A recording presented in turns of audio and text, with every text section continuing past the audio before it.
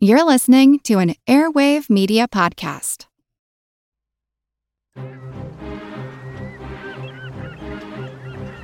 Hello, this is Matt from the Explorers Podcast. I want to invite you to join me on the voyages and journeys of the most famous explorers in the history of the world.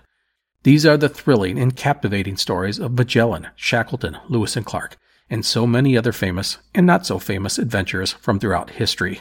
Go to explorerspodcast.com or just look us up on your podcast app. That's the Explorers Podcast.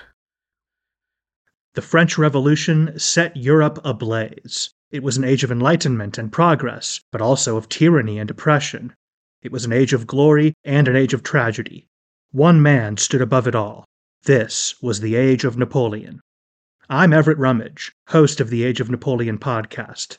Join me as I examine the life and times of one of the most fascinating and enigmatic characters in modern history. Look for the Age of Napoleon wherever you find your podcasts. It's a long way to Tipperary.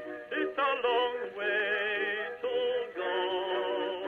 It's a long way to Tipperary, to the sweetest girl I know. Goodbye, Piccadilly.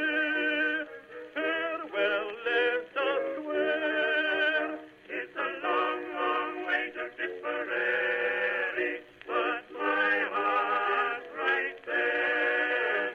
Hello everyone and welcome to History of the Great War episode 229. This week, a big thank you goes out to Steven for their support on Patreon, where they now get access to special ad-free versions of all of these episodes, plus special Patreon-only episodes released every month. If that sounds interesting to you, head on over to patreon.com/historyofthegreatwar to find out more information. Also, a big shout out goes to Kelly for their donation to the podcast this week. Thank you.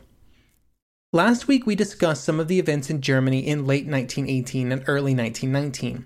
Today, we will continue those events as we move our story forward, past the period of revolution from the left and into the period of attempts by the right to overthrow the government. In 1920, these efforts would result in the Kapp Push. This push would see Wolfgang Kapp put in control of Berlin by military veterans and other members of the Free Corps. These groups were unhappy with the changes made to the government in the wake of the First World War and the concessions that had been made to the socialists during the weeks immediately before the end of that war. The Kapp Push would be successful, at least for a few days, before the government was saved by the workers. These were the same workers that the government had spent so much time and energy trying to keep under control during 1919. These events would perfectly illustrate the fact that the Weimar government, trying desperately to hold the center, was constantly under attack from both sides. During the second half of this episode, we will also look at some of the events in other areas of Germany during the first few years of the Weimar government. We will discuss the plebiscite in Upper Silesia that had been mandated by the Versailles Treaty, some events that occurred in Saxony, which made it very clear that the Social Democrats' views on socialism had changed over the years, and then on some of the economic problems that the Weimar government would have to try and work through during its first few years of existence. On August 11, 1919, the Weimar government would officially be created with the signing of the Weimar Constitution.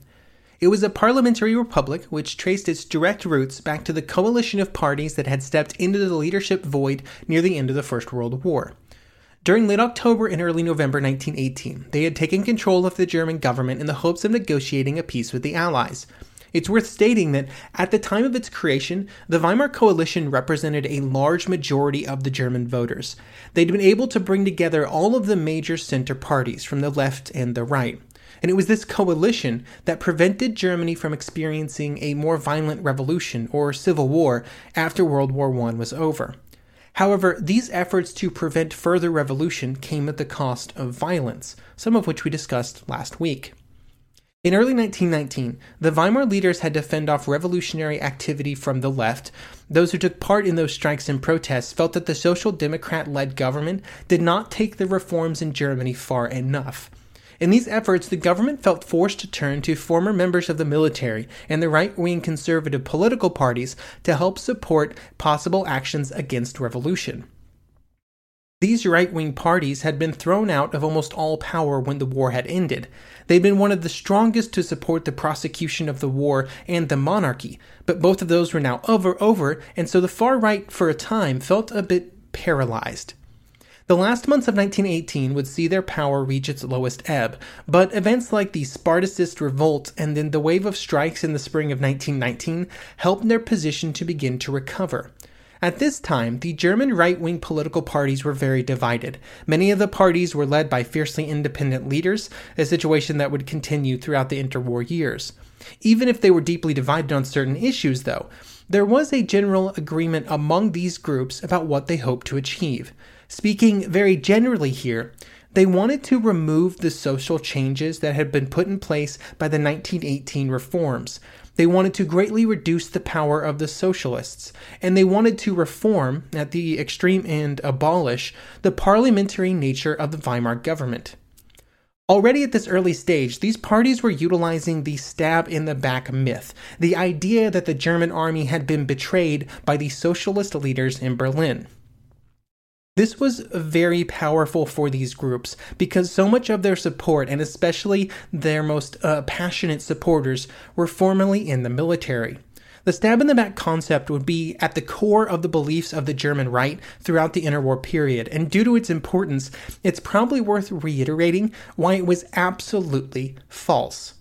It was Ludendorff and the military leaders who asked the leaders in Berlin to begin serious peace talks with the Allies. When they asked that this take place, the German armies were on the verge of collapse, and it had become clear that they were unable to stop the Allies on the battlefield. There was initially some resistance from the political leaders, but Ludendorff and other military leaders made it clear that peace was absolutely necessary. Then, in 1919, it would be Ludendorff who would give his name to the stab-in-the-back myth. He would do this because the conversations at military headquarters were private, while the peace overtures and its resulting armistice were very public, so he just shifted blame onto somebody else instead of himself. This brings us to the Kapp Push. Push is a Swiss-German word that means to knock or thrust, but around this time in history, it takes on a very different meaning. During the interwar years, it came to be used to refer to an attempted violent overthrow of a government, especially a German government. There would be several of them during this period, and the first would be the Kapp Push in 1920. They were generally executed by the most militant far-right groups, and they would generally involve reaching out to the head of the German army to ask him to join them. During the 1920s, or the early 1920s, this would be General Hans von Seeckt, and on multiple occasions he would be asked by groups from around the country to join them and to launch a coup d'etat. This was seen as a required step because those executing the push often only represented a small group, and so they depended on the support of the military to provide legitimacy and to act as a unifying rallying point for other right-wing political parties. The hope was this rallying point would cause the more moderate right-wing parties to support the push. And since they were generally not involved in the planning, and also generally favored a more political approach to gaining control, they really needed the army to pull these groups into such radical action. The Kapp Push would be named after Wolfgang Kapp, a mostly forgettable government official from East Prussia. Kapp would be supported and the push would be executed by former Free Corps men commanded by General von Lüttwitz, who had been one of the originators and founders of the Free Corps concept. On May 13, 1920, men of the Ehrhardt Brigade, under the command of Lüttwitz, would seize several key buildings in the government district in Berlin. Once these buildings were seized, Kapp was proclaimed Chancellor of Germany. Up to this point, the push was going mostly according to plan. The Weimar government had not been totally surprised by the push. In fact, most of the facts about the plan were known days before it was launched. There were, however, many people within the government that not only knew about the push, but also supported its end goal of overthrowing the Weimar government and instituting a military-supported dictatorship. By the end of March 13th, the push seemed to have accomplished its goals. The Kapp government was in place in Berlin, and it had been recognized as the national authority by several local administrations in northern and eastern Germany. During all of this, the police and the army had barely raised a finger in protest, and instead had mostly stood by and allowed the events to unfold. Even with these early successes, the push would rapidly fall apart due to the actions of the workers and citizens of Berlin and other cities. On March 14th, just a day after the push was launched, a general strike began in Berlin. Public transit stopped running, water and electricity were turned off, and the workers took to the streets. By the next day, it was clear that the Kapp government did not have a clear response for these disturbances. It did not have the military muscle in the city to deal with the massive striking workers. Food was becoming a problem in Berlin, and the head of the Reichsbank was refusing to give any money to the new administration, making it impossible to pay for anything. The order would eventually be sent out to begin attempting to put down the protests by force, but that did not come out until the afternoon of the 16th, by which point they were beyond the abilities of the troops loyal to the Kapp government to control. On the 17th, Kapp fled the capital, with Lutwitz following a few hours later. The striking workers in Berlin, as well as around Germany, had prevented Kapp from solidifying his power, but there was still the open question of whether or not they would allow the previous government to regain their position.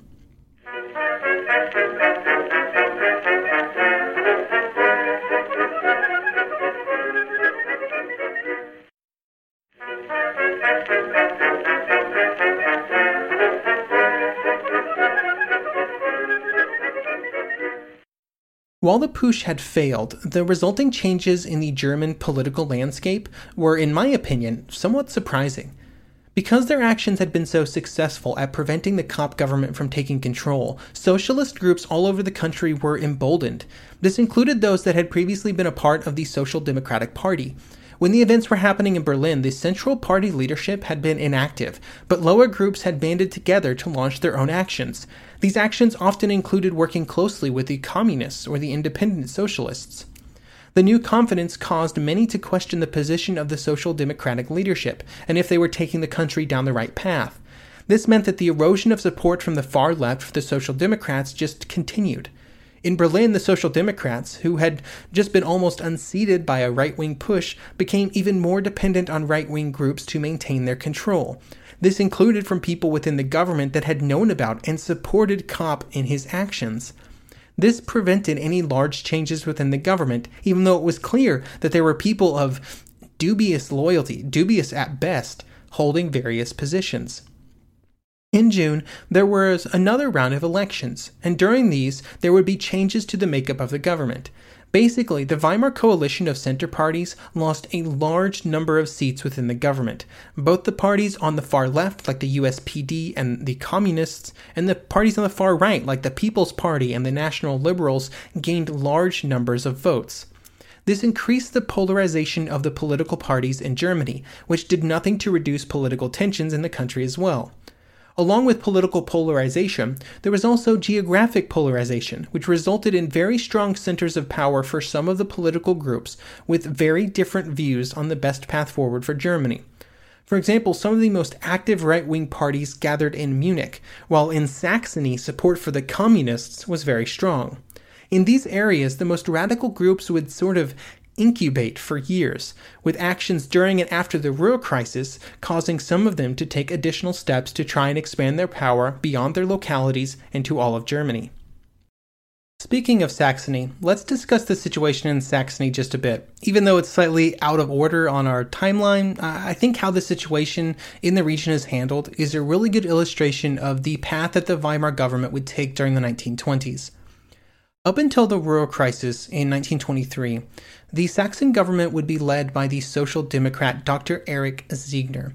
There was, however, a big difference between the Social Democrats in Saxony when compared with the National Social Democrats in Berlin. Compared to the rest of Germany, Saxony was heavily socialist, far more than any other area, and this meant that Siegner and the Saxon Social Democrats could adopt a far more socialist-focused set of policies, as well as openly working with the German Communist Party. During the Kapp push, demonstrations by workers in Saxony would be some of the most well-supported in all of Germany. In both Leipzig and Dresden, soldiers would fire into crowds of demonstrators, leading to clashes between the two groups.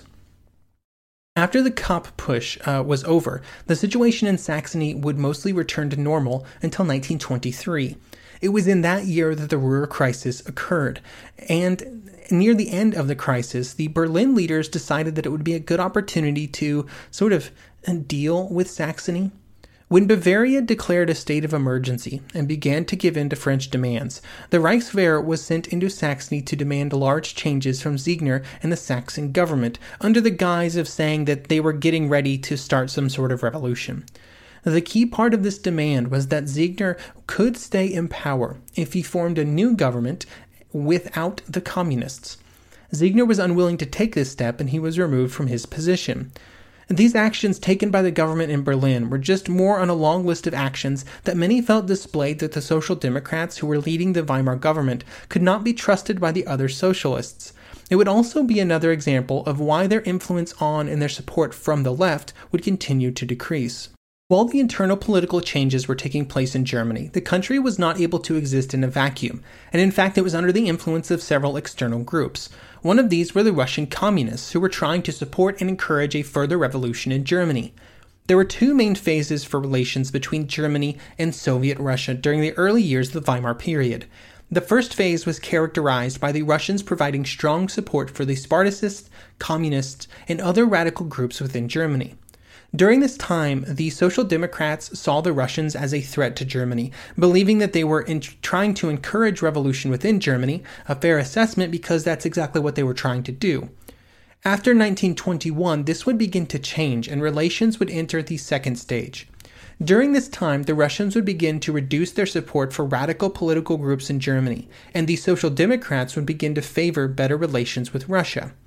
These improving relations would result in the Treaty of Rapallo in April 1922.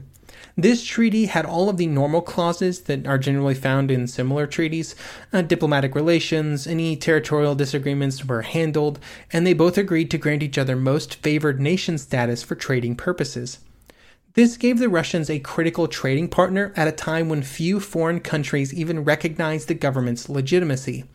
They would be able to procure German financial and economic help in rebuilding the Russian industrial base and infrastructure around the country. Germany would also gain an important trading partner, with the Western nations still relatively hostile. Russia was one of the few available options. There was also a secret part of the treaty which occurred between the German army and the Russian leaders. Most of these negotiations revolved around German companies being allowed to build manufacturing centers and funding Russian manufacturing of military goods.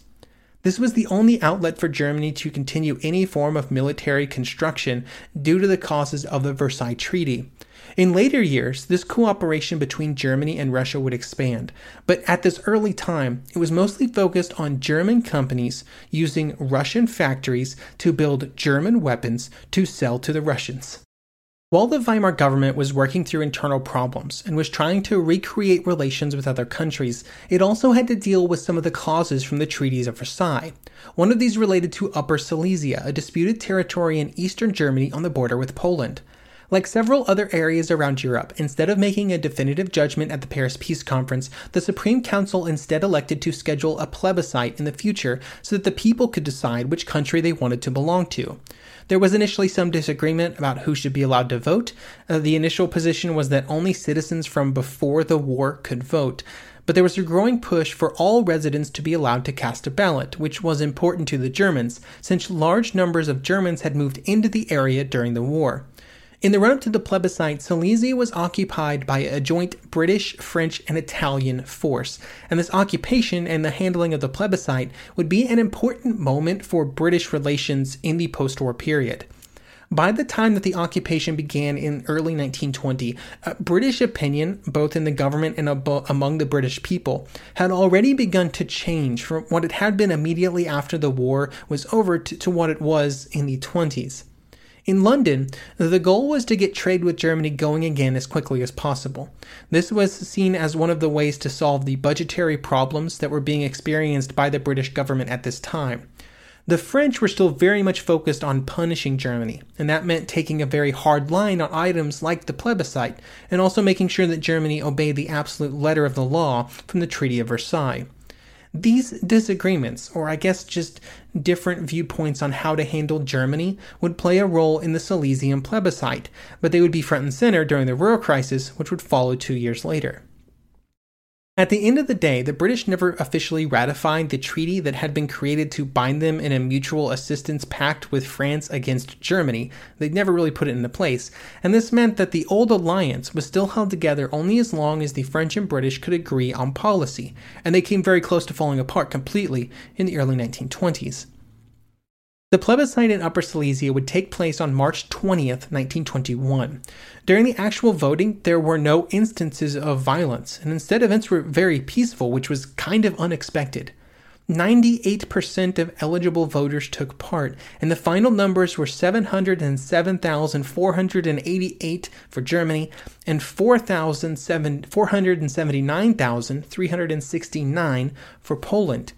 The idea of a partition of Silesia had always been present during the discussions for the plebiscite. The Germans were of course strongly against this, since they held a majority in Silesia, as I just mentioned. Even though the voting had been peaceful, the resulting confusion about partition or no partition caused confusion and violence. The reason that partition was so attractive to Poland and therefore to the Western Allies was that Silesia was split quite evenly in its population distribution. The southern areas were heavily Polish, with the northern areas heavily German, and both areas voted along those lines. However, the most important parts of Silesia, all of the industry, the coal mines, were, of course, right in the middle. The final decision on partition would not be made until early August, and during the summer of 1921, the rioting and violence throughout Silesia began to increase. More Allied troops, especially British troops, were brought in to try and maintain peace. While the Supreme Council decided that partition would happen, the precise border was not determined. Instead of making a decision, the issue was given over to the League of Nations. Eventually, and after many discussions, the League would draw a line that left 57% of Silesia's inhabitants and 70% of its territory in Germany. But most importantly, most of the industry and the coal mines went to Poland. These decisions would play a role in Germany's later decisions around the Ruhr crisis, because removing the coal and industry from Germany and Silesia made it less able to meet its reparation requirements, at least according to the government in Berlin.